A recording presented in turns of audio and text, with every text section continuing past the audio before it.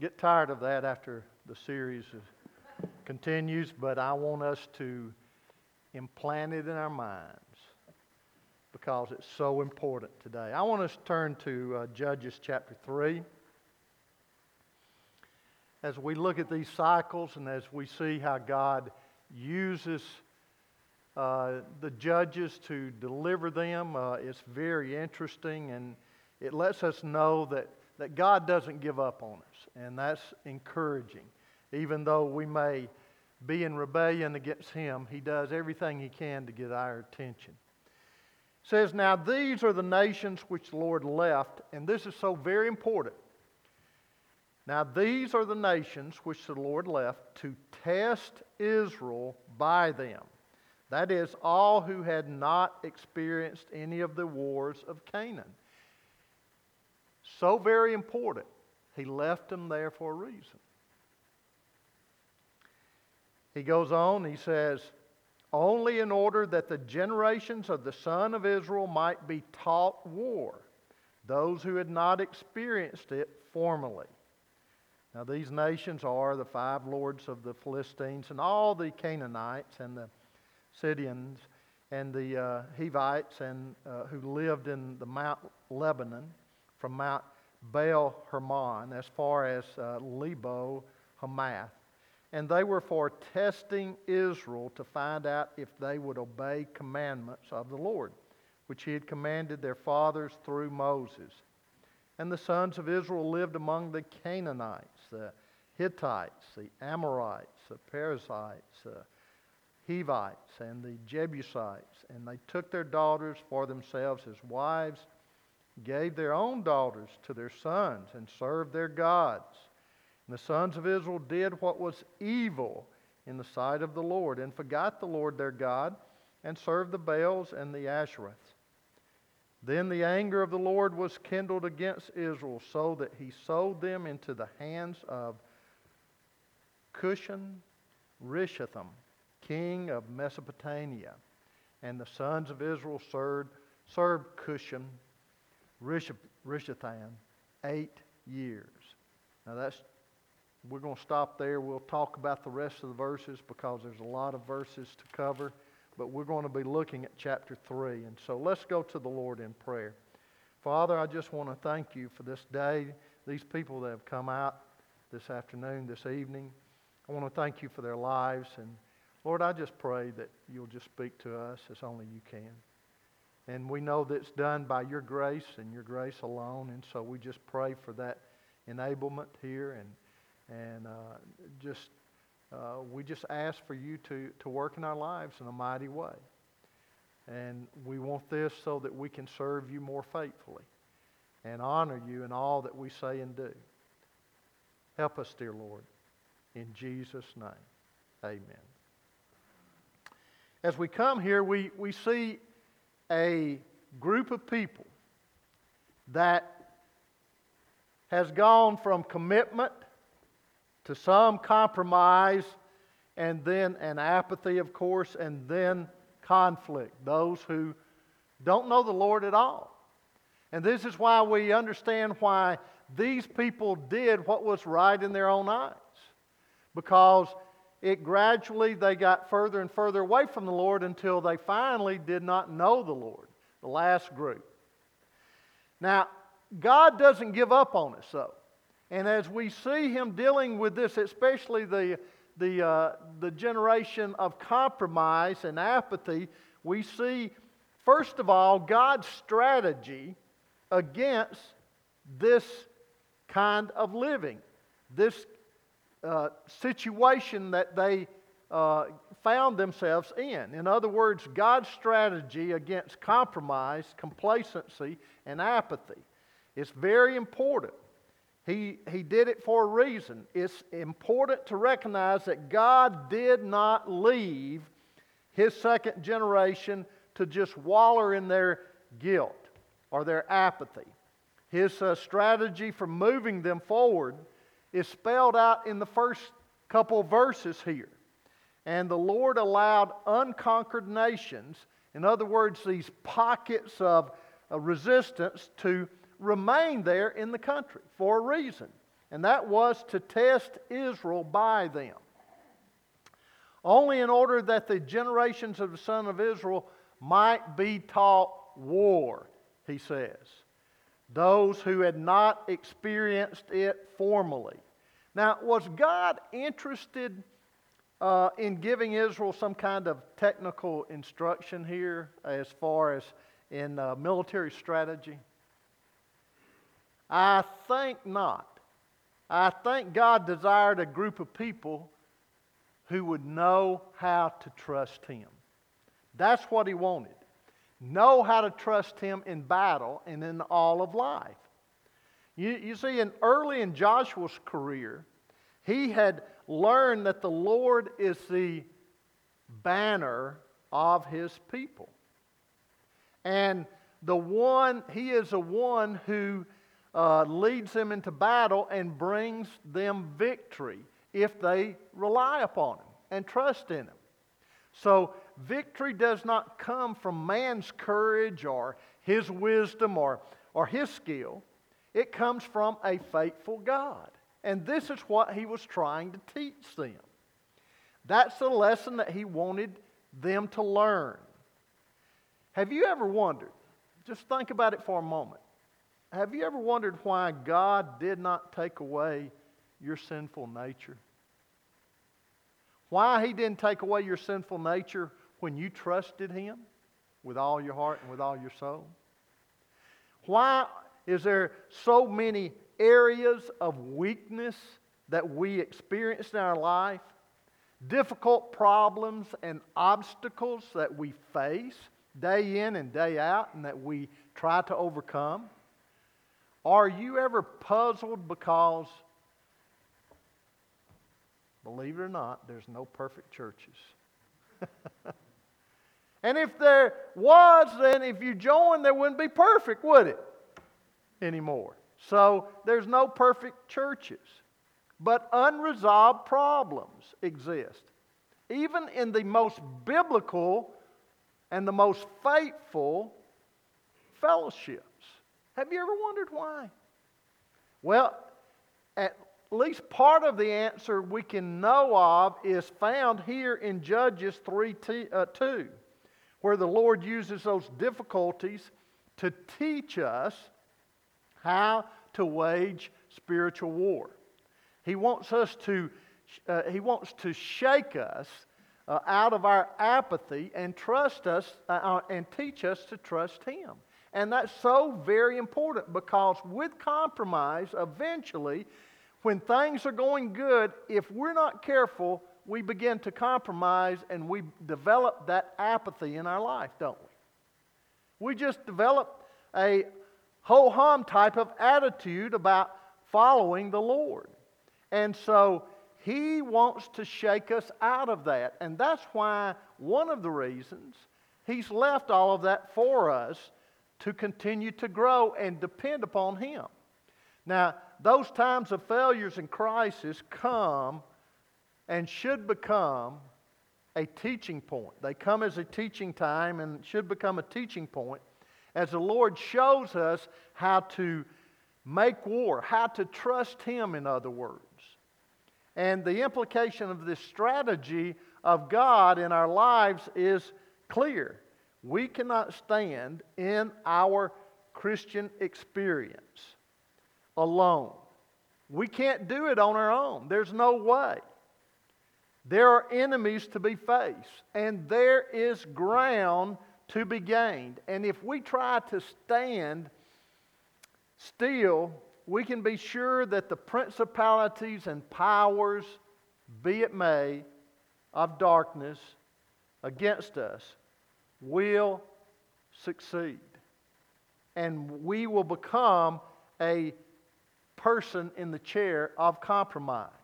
And so there are areas that in our life that need to be dealt with. And there's ground to be won for our families, and in our churches. And we must walk by faith.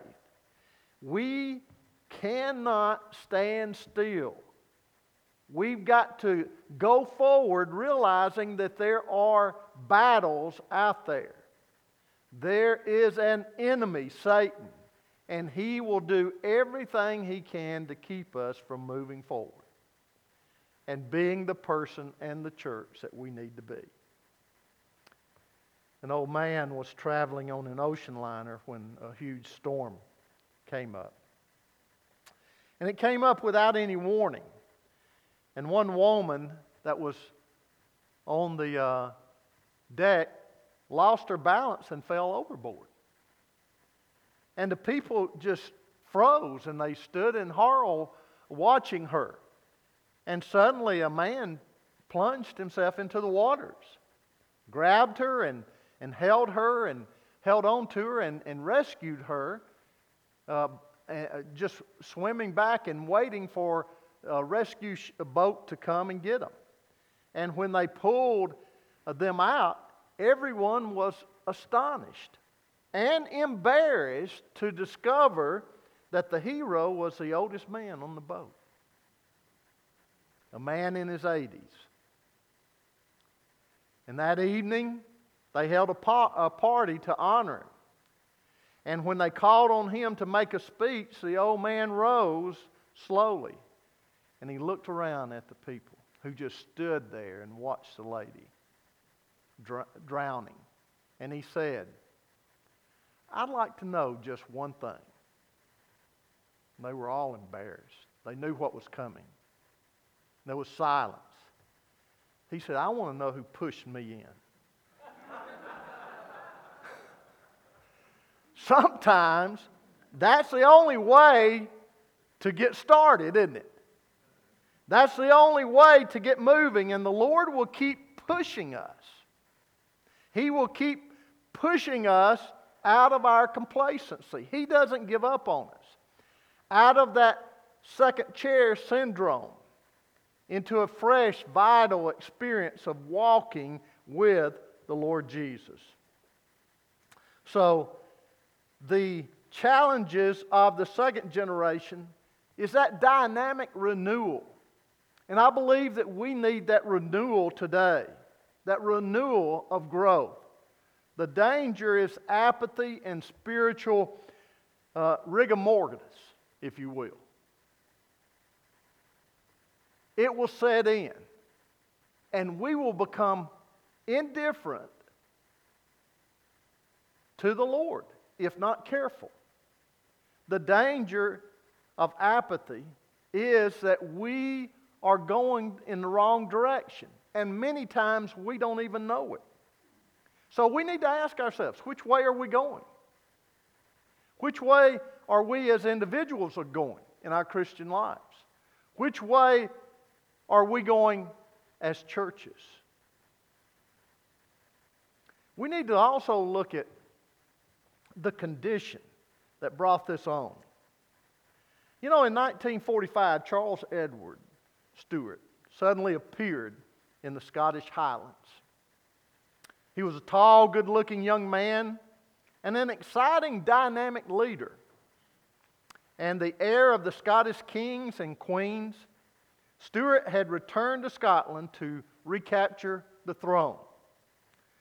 George II, the British king, was arrogant. He was a cruel man. And he spoke only German, and the Scots hated him. The Highlands loved their Prince Charles and committed themselves to follow him and dethrone the foreigner. So at first they were successful in battle, but suddenly at the Battle of Culloden, their dreams came to an abrupt end. The Scots were defeated or crushed by the English army. Charles escaped, but all of his soldiers were killed. The prince found his way back to France to plan and dream about the day that he would return and take his throne back. Sad thing is, he never did. You see, this is the kind of life he experienced. To meet Charles 20 years later was to confront a tragedy, they say. He had become a hopeless alcoholic. His body and health broken. His life had become a record of disgrace and shame, a long trail of broken marriages, discarded mistresses, and public scandals. The Scots, they say, may still sing about the Bonnie Prince Charlie, but to them, very, very little of that Bonnie really sticks out in Charles at the end of his life. But you know, the sad thing about this, the life of Charles Stuart is a story of a great beginning, isn't it? Followed by a tragic downward spiral into slavery of sin. And this life seemed to be one cycle of sin after another, taking him lower and lower. You see, sin unchecked in one's life takes us on that downward spiral. This is why believers not only need to daily go to the Lord and to ask Him to reveal things in their life and to confess those as God reveals them through their own personal study, but they also, and this is why I said, it's difficult for me to think of believers that would say that they're in chair one when they are not even allowing themselves that community of fellowship and also that community of being responsible to one another in the Lord that is needed for growth. That's why God allows a church to exist, is for us to not only grow together and to reach others in Christ, but also to help us to be responsible to the Lord. That accountability, if you will. And you cannot be a person in the first chair, I don't believe, without that. You need that. Church is so very important. And this is the way that the judges were becoming. They were going in that cycle, that downward spiral. We see the path that they took. By the time, we finish Judges, not only with these chairs, you'll be tired of looking at them, but we'll be thoroughly sick of the cycle of sin that they go in, because it's repeated over and over again. In verses 7 through 9, we see it in action for the first time. The people of Israel turned their backs on the living God and threw themselves into the pagan sensual worship of the Canaanite gods. As a result, the loving God allowed them to come under the rule of a king named Cushan Rishathaim. Much about him is a mystery. We know that Rishathaim means double wickedness, which suggests that he was probably a cruel king, powerful, cruel king. Mesopotamia was probably where he was from. But other than that, we don't know a lot about him. He kept the Israelites in bondage for 8 years, it says. Sin will lead us to that downward spiral. And just look at the Israelites. The Israelites did the unthinkable. They did not stop speaking of Yahweh or forget Him entirely. Rather, they borrowed the rites, the practices, and the idols of Canaanite paganism and grafted them onto their existing worship in new syncretic ways or religion. In other words, they brought in a multiple, vast different ways to worship. They started accepting all things. This is why it's so very important to realize what relativism does in our society today. Not everything is relative. You can't, it's not the way you believe it is and the way I believe it is and the way somebody else believes it is. It's the way God believes. It's the way God teaches. It's the way God shares with us. It's His truth. And we need to find out the best way we can what it is. They were tolerant of that which God commanded them to destroy. Being tolerant is a dangerous thing. It moves you into the other chairs, and it moves you away from God. Now, I'm not talking about tolerance in the sense of, okay, that's the way you're going to live, that's fine. I'm talking about tolerance in the sense of the way the world looks at tolerance. They think that we're intolerant because we won't accept them, and we are fundamental in our beliefs, and we're not spiritual enough and Christian enough, because if we were, we would accept them. And so what does a lot of people do if they're not careful? Churches will begin to gradually accept that lie and accept that teaching. They accepted what God called them to hate. And they compromised when God called them to wholehearted obedience. What brought this on? The reason for it. The reason was they lost fellowship with God by incomplete obedience. We talked about it. They didn't obey the Lord completely, wholeheartedly. They edited God's commands. We do the same thing if we're not careful. They did not consciously remind themselves of the grace of God. We talked about that this morning. We need to teach the others. We need to be conscious of what God has done. They forsook God, and they forsook all that He had done for them. And then third, they rejected the Word of God. Israel began to look at life the way the Canaanites did. Instead of being controlled by the truth of the Scripture, they were controlled by the opinions and impulses of their sinful natures and what others said. This happens to us if we're not careful. So God's concern comes next for His people. I'm glad that with this cycle of rebellion, God did not give up on them, and He doesn't us either.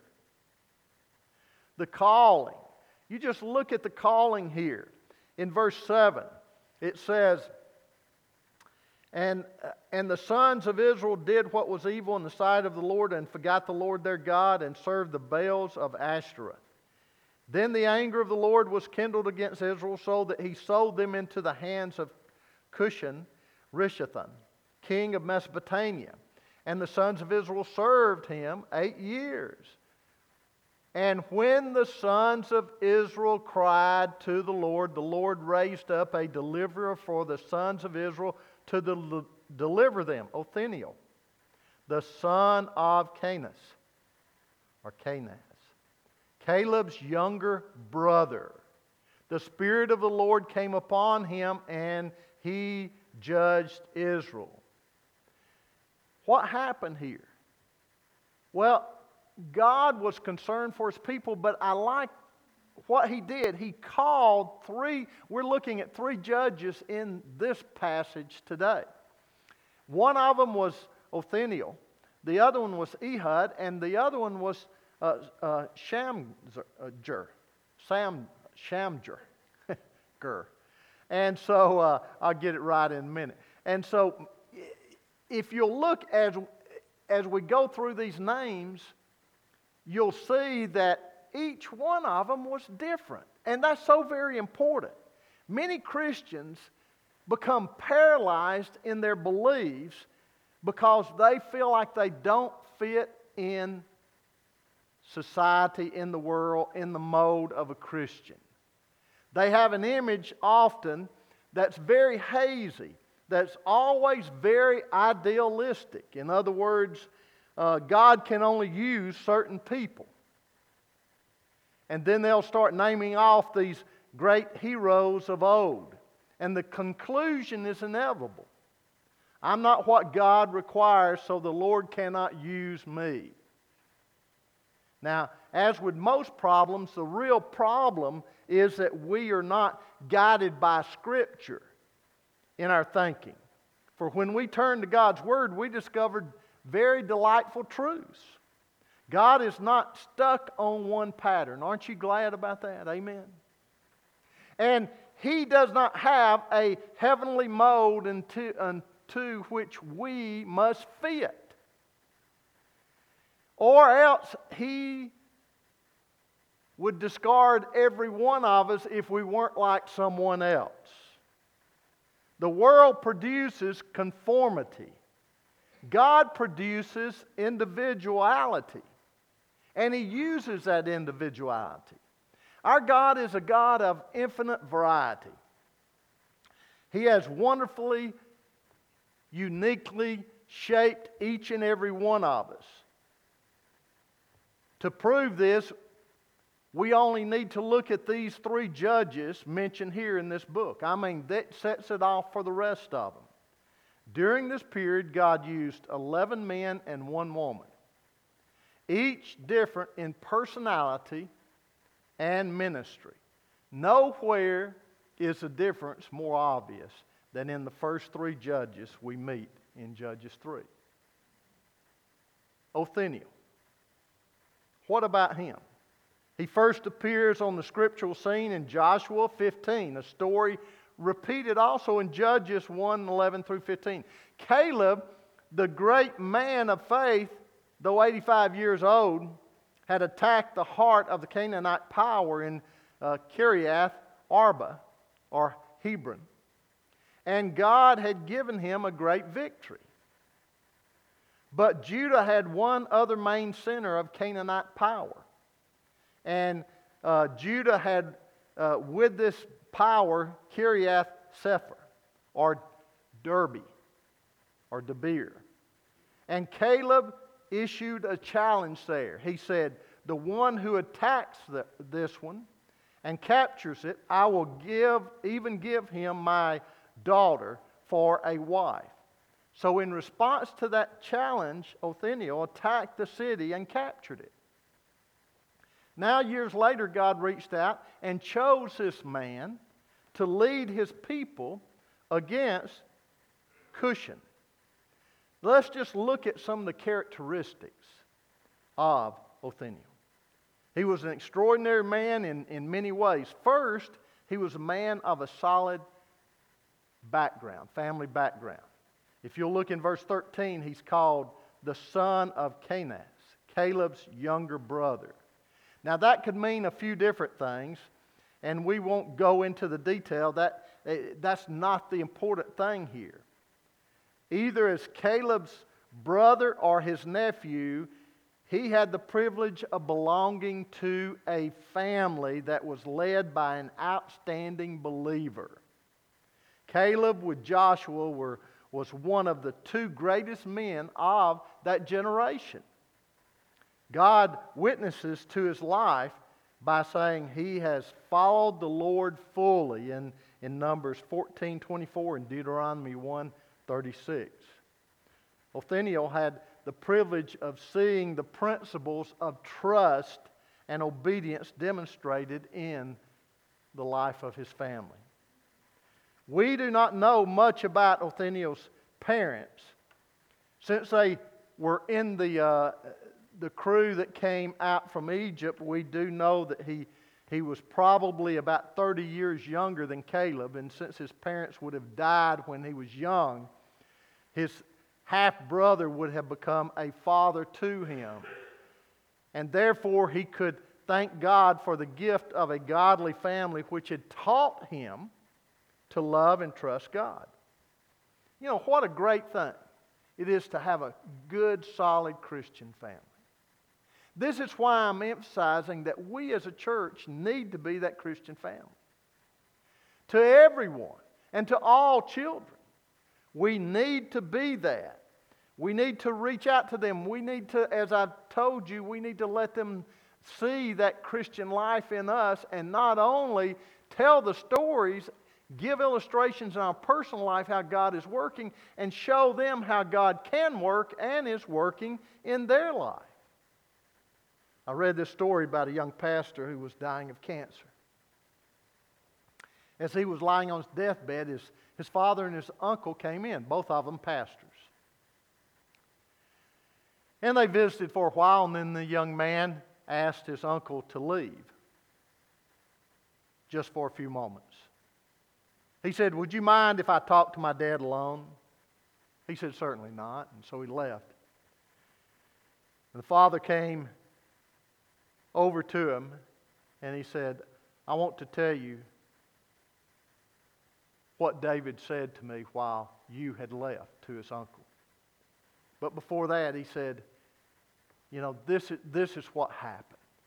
He said, he asked his dad, he said, can I put my arms around you, Dad? And his dad came over and stooped over him. He says, now, Dad, would you put your arms around me? And he said, I could hardly control my emotions at that time. But I put my arms around him. And then with his arms around him, he said, Dad, this is why it's so important for Christians, us to be family to one another. And the family to be family to their families. He says, Dad, I just want you to know that the greatest gift God ever gave me outside of salvation itself was the gift of a mother and a father who loved God and taught me to love Him too. Wow. That's what we're talking about here. So that it will continue to be in chair 1. And if it's moved out to chair 2 or chair 3, to witness to them in chair 3 or to help them in chair 2 to move back to chair 1. It's so very important. But I want to say this. Just because we have a godly family background, and though it's a privilege, does not equip a person to be used by God. Othniel was a man with some distinguished personal characteristics that stand out that we need to look at. He was a man of proven ability. In other words, he had gone into battle and won victory. He knew what it meant. He was there on the line. We need to be people who are on the line, fighting. Mothers and fathers, grandparents, friends, church family. He was a man of demonstrated courage. In other words, he knew that there was a powerful enemy out there, but he had courage enough to face him. And so in turn, he knew, just like when he faced Kiriath Sefer, the stronghold of giants, he knew that by trusting God, he could face this enemy also. Which led to the last thing, and that was he was a man of personal faith. It has to be personal faith. You remember that even though the second generation moved out and third, God did not blame with this generation or this generation the other generation. He didn't blame them. He said, you have sinned. You have done this. So it has to be a personal faith. And Othniel was a man of quality, the kind of person who stands out in a crowd. In other words, he was a man that people knew that walked with the Lord. But those outstanding characteristics do not explain why God used Othniel. The key to his character is found in the statement that says, the Spirit of the Lord came upon him. He did not derive his strength from his own godly family or from his godly inheritance or any background, but from the enablement of God. It's got to be that personal relationship when it comes to the bare facts. We can do all we can, and we can help the other generation to do, to understand this and be all that they need to be, but they've got to have that personal walk, and we can help them come along to see how God is working in our life and how God wants to work in their life and is working in their life by pointing out different things. But understanding that reason that God is using them is because of the power of the Holy Spirit. It's not because of them in any way. The Holy Spirit worked through Othniel. And God's people had relief for 40 years, it says. A man may change his generation as Othniel did. But he cannot guarantee the spirituality of the next generation. After 40 years, the cycle of sin revolved again, and this time God raised up a judge of a very different character. If you'll read with me, he says, "Now," verse 12, "the sons of Israel again did evil in the sight of the Lord. So the Lord strengthened Eglon, the king of Moab, against Israel because they had done evil in the sight of the Lord. And he gathered to himself the sons of Amnon, and Amalek. And he went and defeated Israel, and they possessed the city of the palm trees. And the sons of Israel served Eglon, the king of Moab, 18 years. And when the sons of Israel cried to the Lord raised up a deliverer for them, Ehud, the son of Gera, the Benjaminite, a left-handed man. And the sons of Israel sent tribute by him to Eglon, the king of Moab." Now, we won't read all of this through verse 30, but you know the story.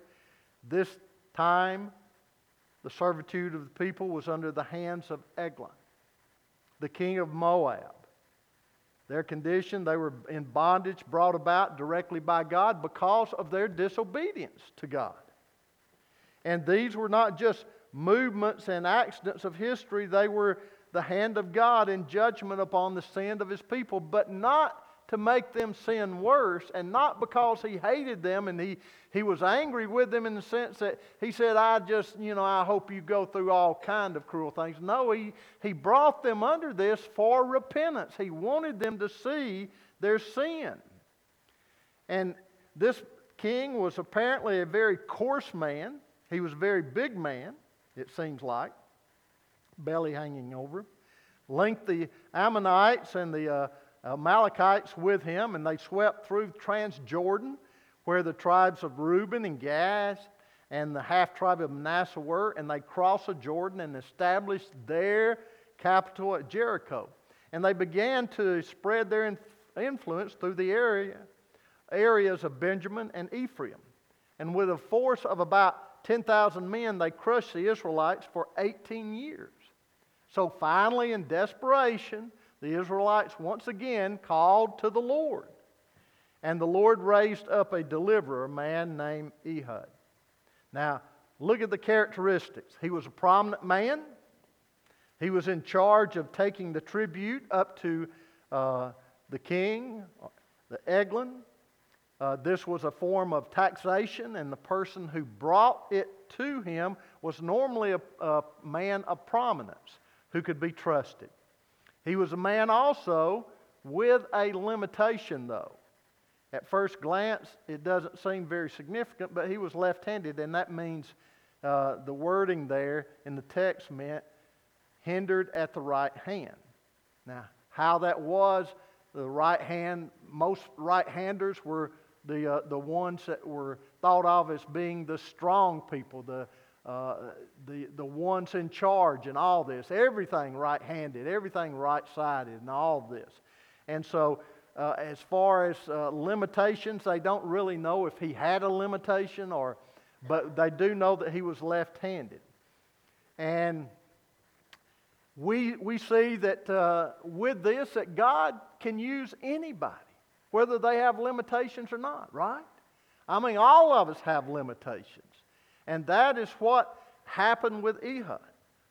And what others thought was a defect, God can turn into something, a tool to be used by God. And He did that with him because He used His left hand to bring that blade out to the point where He stabbed it into the overhanging belly there, and it disappeared in there so far that you couldn't even see it.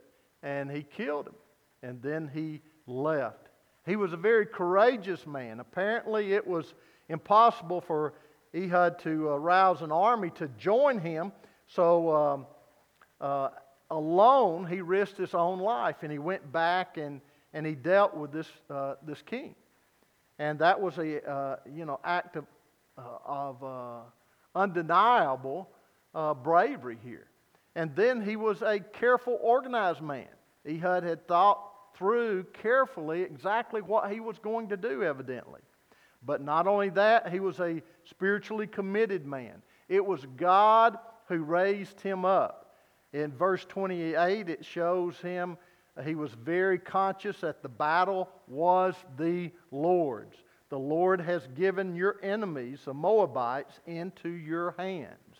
So he recognized what Othniel had recognized. It was not his cleverness, his competence, which produced the victory, but the Lord. Now we come to the last one, Shamgar. Get that right this time. And after him came Shamgar, the son of Anat, who struck down 600 Philistines, with an ox goad. And he also saved Israel. Now he lived at a time when the Philistines were beginning to exert their power. And later on, they became a major force. But at this time, they were beginning to exert their power. And so God raised him up as judge. And he was not an Othniel. He was not an Ehud. He was a man used by God to strike down the Philistines. First, he was a man with a dysfunctional family, you might say, or confused family, whatever, background. He was not Shamgar is not a Hebrew name. It was a Canaanite name. And his father's name was Anat. And it's the name of the Canaanite god of sex and war. So his family had completely gone over into paganism, and it had surrounded his family and them. But they certainly did not.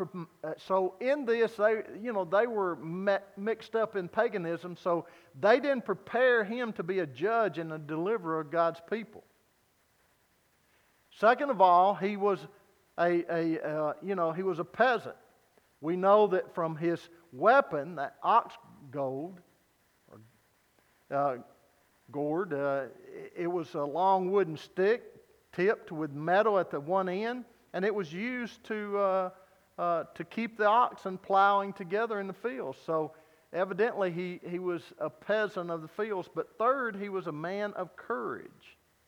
Only a few brave people, when armed with this instrument, would take on 600 Philistines.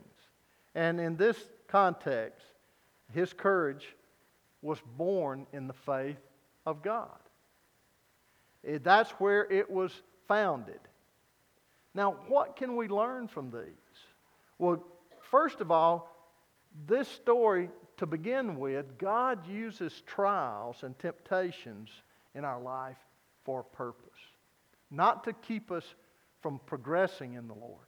Not to keep us down. Not to keep us discouraged, but to strengthen us.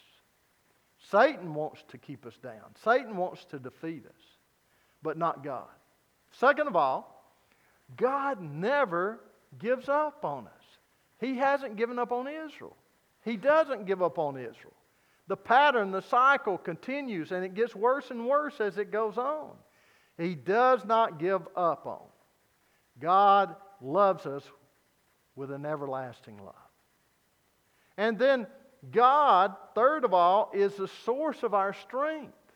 They recognize, these leaders, these judges recognize that these victories came from God, not from some cleverness that they come up with or some plan that they devised themselves. It was God leading them. And then fourth, some characteristics of the men that God uses. God uses completely different kinds of men. Every one of them were different. You'll look at Othniel and say, well, God can use this proven man of ability and all this. But then you go on down in Ehud. You say, well, he has limitations, but I can see where God he could use him too. But Shamgar, paganized family, probably a peasant, God worked through him even. And he can work through us, you and I. Second of all, God uses people who draw their strength from him, as we've already talked about. They knew that their talents and their gifts came from God. And for them to be used properly, they had to depend upon God. And so there's always that trusting in the Lord and realizing that He is in control and that we can do all things through Christ, who strengthens us, not us ourselves. And then third, God uses people who step out in faith and trust Him. Each one of them stepped out in faith. We've got to be able to step out in faith. They had courage to take a risk. We've got to be willing to take risks. They were bold enough to take God at His word. We've got to be bold enough to take God at His word. Whoever we are, God has a place for us. Our limitations, they're not a problem for God. They're an opportunity for Him to work through. He can deal with them. We're to accept ourselves, but to accept ourselves, we must see our limitations. And that to be the person that we need to be is a person who depends upon God and who trusts God. And that's where our true being, our true acceptance comes in. It's not thinking about who we are, but thinking about who God is. And then we're to step out in faith. Seeing Him as a unique individual and working through this powerful individual because he has the authority to get the job done. And that's the way God is. He has the power and the authority to do what He wants to do and desires to do. And guess what? He uses people like you and I. Let's bow our heads and pray.